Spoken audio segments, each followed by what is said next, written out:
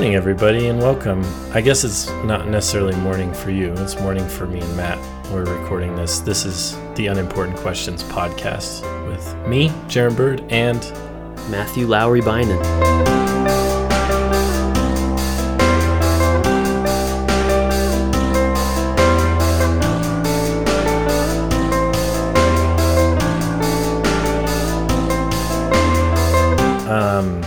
Lowry. I didn't know that was your middle name. Had to throw that in there. So Matt said for the last episode we're going to talk about college, colegio. Yeah. Although I should say, at least in Mexico, colegio is not college because colegio and universidad are not the same thing. Whoa. I'm pretty sure colegio is like... Community college? It's like high school, secondary school, which is what we would call junior high and high school or middle school. Secondary school is like middle school. Colegio is like high school or maybe like advanced high school or something like that. I hate false cognates. Trick me every time. And then college is university. And I think some people in this country would also think that college and university are different. What's the difference, Jaron? What is the difference? Actually, that's one of my questions. What is the difference between the word college and the word university? More syllables? I honestly don't know. It seems that more established places call themselves universities. That's only a trend I've passively observed. I have no idea. But there are some colleges out there who are, I would say, at least as prestigious as universities, but holds strongly onto the name, onto that college. I guess. I think the real difference is, if we're going to talk about formalities, is graduate school. A university has graduate level programs. That's when Utah Valley State College turned into Utah Valley University, is when it added its first few graduate programs. That's odd because I attended a school that is now called Brigham Young University, Idaho, but it was formerly known as Ricks College. But they don't have master's degrees, as far as I know. Maybe they have some now. I think they either might, or just the fact that they are an extension of the institution that does have them. Yeah. If you go to BYU Idaho, can you just switch to BYU, or do you have to get accepted? It's incredibly hard to switch, actually. Really? Yeah. We could have an important conversation about that, but yeah. That's really interesting because you get the sort of prestige of having BYU associated with your from what I understand, they're trying to make it easier. But yeah, there's a lot of credits lost if you switch. It seems like it should be constant. You should be able to go to whichever school you want. It seems like that should be the case with a lot of schools. Why is it so hard to transfer? It has to do probably with what a university or school thinks of themselves and not wanting to accept, looking down their nose, lesser valuable credits. And I don't know a way around that because they're probably right. It's probably really easy to get, to pass this class at that school and hard in my school, so I'm not accepting those credits. I don't know. Yeah, it's a good question. It's complex, I would guess, because I think it is somewhat subjective.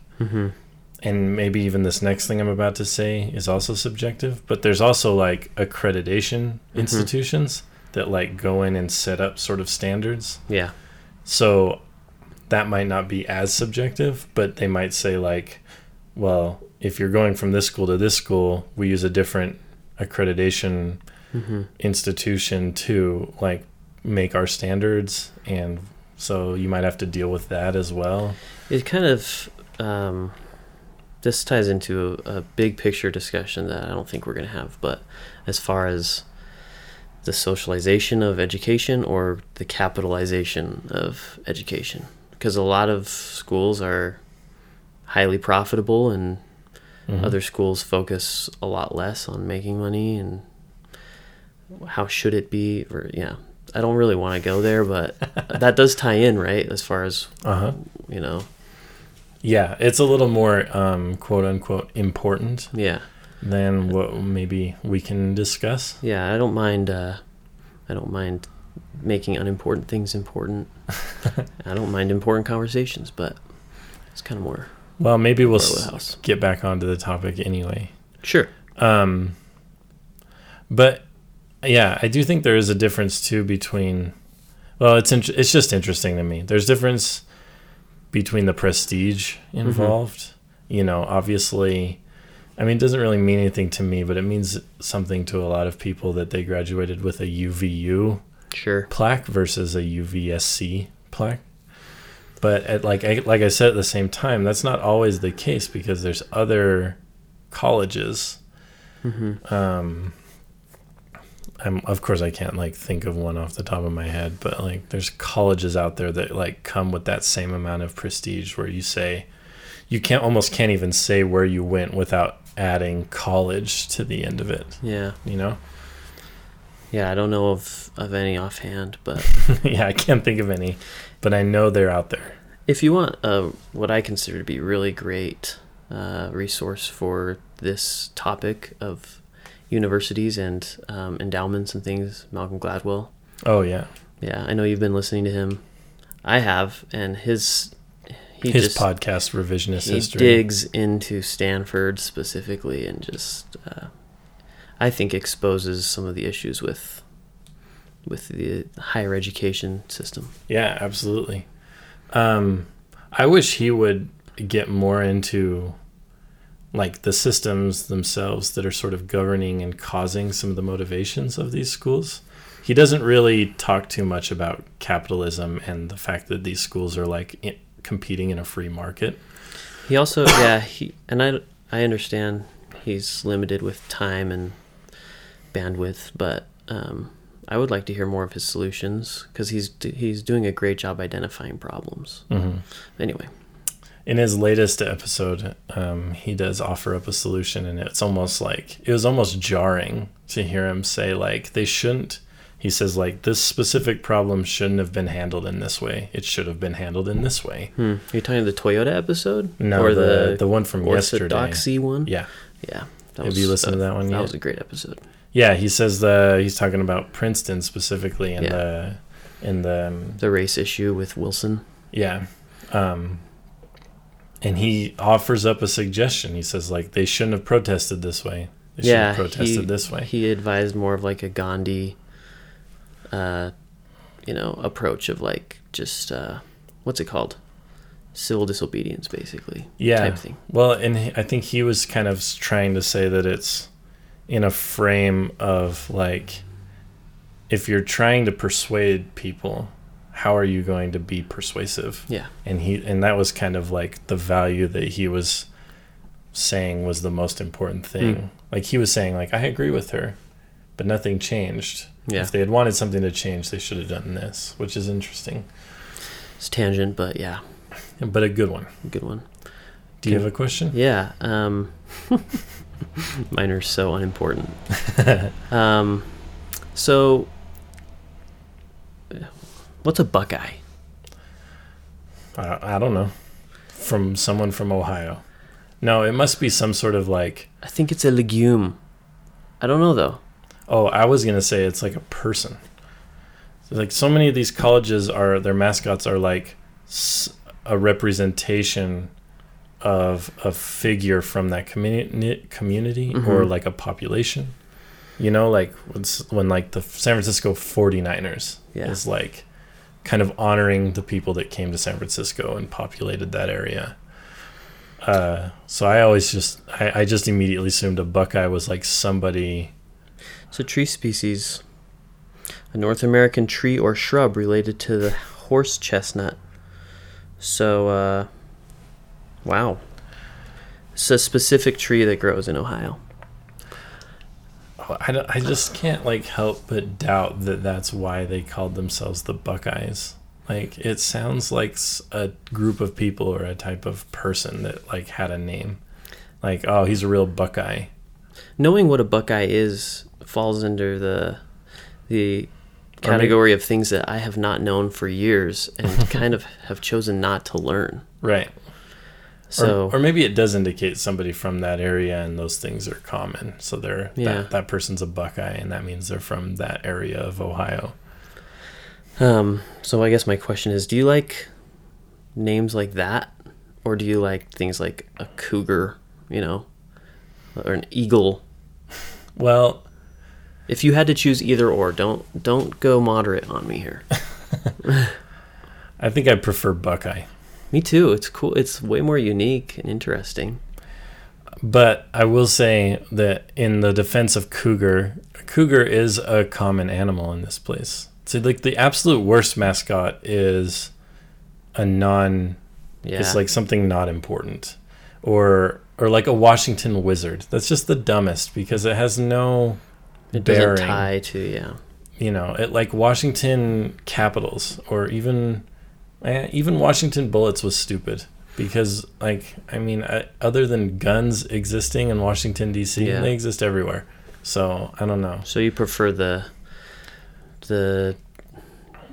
what is it? Geographic specific. Yeah, that's cool. Like a Utah Ute.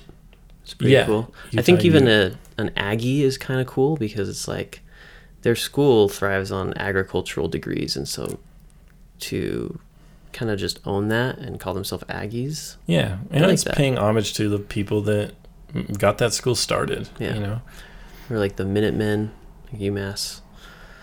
Yeah. And I usually tend to like the goofier.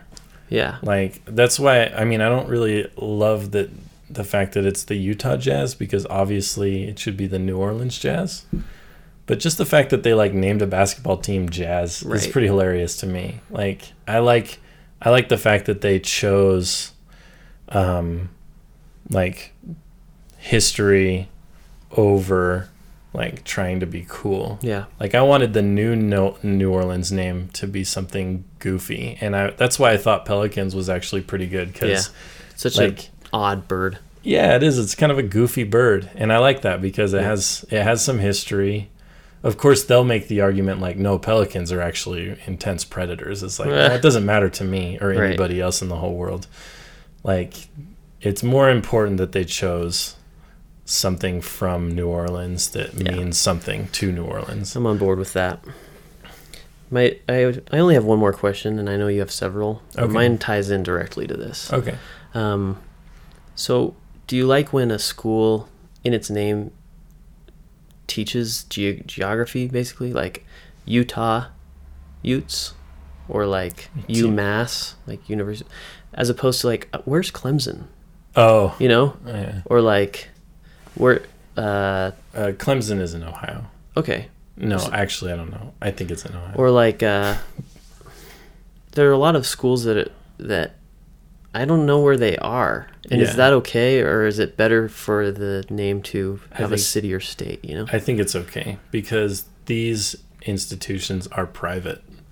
They don't have... They're not a state university. Yeah, they exist in these places, but what they Clemson couldn't call themselves wherever they're from. That university probably already exists. Or Baylor. As a state-run university, which is... Yeah. It's actually nice because then you can kind of tell what are private institutions versus state-run institutions. Yeah. Maybe I should just be more diligent in my Googling of things. But it's I never knew where Baylor was until I was watching an episode of Fixer Upper with Lindsay and saw that Baylor? It's in Waco, Texas. Waco, oh, okay, yeah. I think I knew that. Well, obviously I didn't know that, but I think... That rings a bell. It rings a bell, someone had told me that before. Yeah, and plus, what would you propose would be would change in order to help you identify these places more? Just adding the state to the end? I don't know, Harvard, Syracuse Harvard, is a city, but that's a private university, isn't it? Syracuse, I think it is. So it's I don't know. I don't know. It's kind of nice because Syracuse is a city, so I know where it is. So if they were, but again, it's a private institution, so they can call it whatever they want. It also has to do with what you know I don't know where Syracuse is. Yeah, and since I grew up out there, I guess that's how I learned or something. Right. Syracuse is like North Salt Lake. Yeah. And why are they called the Orange Men? That's a good question. Actually, I like that name because I think it's just because they wore orange. And their right? mascot is an orange, but I know that they're not called the Orange Men because of fruit. Right. Otherwise, they'd be from Florida. Florida Orange Men would be cool. All right, let's hear your questions. Sorry Also, for hogging. Should Atlanta change their name to Peaches? Atlanta Peaches. Yeah, they should. Like, no well, there's not Hawks in Yeah. Atlanta. Or, like, no one cares about the Hawks in Atlanta. Atlanta Peaches, now that's That'd be cool. something. I know this is a stupid question, but this podcast is called Unimportant Questions. Is parking an issue at all colleges or just UVU? It's definitely a huge issue at BYU Provo. Okay. I I feel like it just huge must problem be. at BYU Idaho. I think it's always a problem. I would love if this episode could go out to the masses of the country to tell me which universities have no problems with parking. I would bet most, like the grand majority. We were just talking do. about Baylor. I bet they don't because they're in Waco and there's just tons and tons of land and it's cheap. Okay, so like someplace like Southern Utah University, do you think they have parking issues? I would say they're less likely to have parking issues than like It's a smaller Provo. school. And Yeah. like that's kind of one of the main attractions of Cedar City. Yeah. Yeah, I mean like something like Provo, it's such a dense city and there are thousands of students that live, 5 to 1 tiny apartment, but they all have cars. Oh yeah, So it just that's trouble too. there's an inherent problem. Yeah, being in the West and then like not having space. Yeah. It's like, well, I'm not giving up my car. Right. I hadn't thought about it that way. So you're saying like maybe back east there's like less pressure to have a car, so maybe parking lots aren't seen as important. Yeah, I mean, just culturally, you're less likely to take your car to school with you because there's you could walk. more accessible ways to get back home. Right. Like I'm from Western Mass, a lot of my friends that went to school in Boston, they could easily just take, a train back or I don't know. Yeah. Yeah, and that kind of stuff doesn't exist here as much because there's more space. And also, it's a kind of a Western mentality, like screw the bus, I'm getting my own car. Yeah. Because there are a lot of ways that you could get around here without a car. That's true. So. Yeah, and there's a lot of people out there that would say like UTA could disappear and they'd be totally fine with that. Yeah. All right, let me do a rapid fire. Yeah, I like that. Okay. What did you study in college? Illustration. I got a Bachelor of Fine Arts in illustration. What did your dad study in college? Social work. He has a master's degree in social work. What did your grandpa study in college? I don't know. Did he go? He was a math teacher and a carpenter, and I assume he was college educated because he taught school. So. What did your great grandpa study in college? No idea. Do you think he went? Less likely, right? Yeah. Further back you go, higher education was less of a norm. Yeah. What will your children study in college? No idea.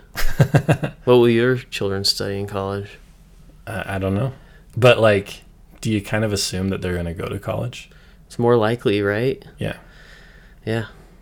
Are you thinking about like saving up to help your kids go to college? Yeah. Yeah. Yeah, it's expensive. I think that's something my parents didn't think.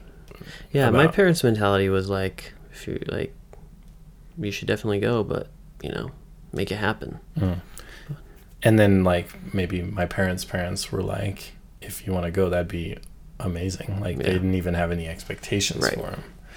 I don't think there were any expectations for me to go necessarily, but like I think that's part of the same thing.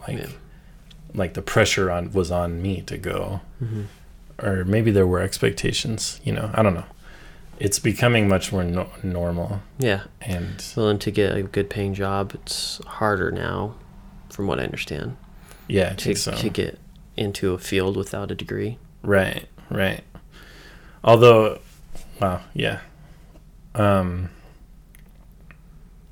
about one more question? Yeah. Could unimportant questions become a college?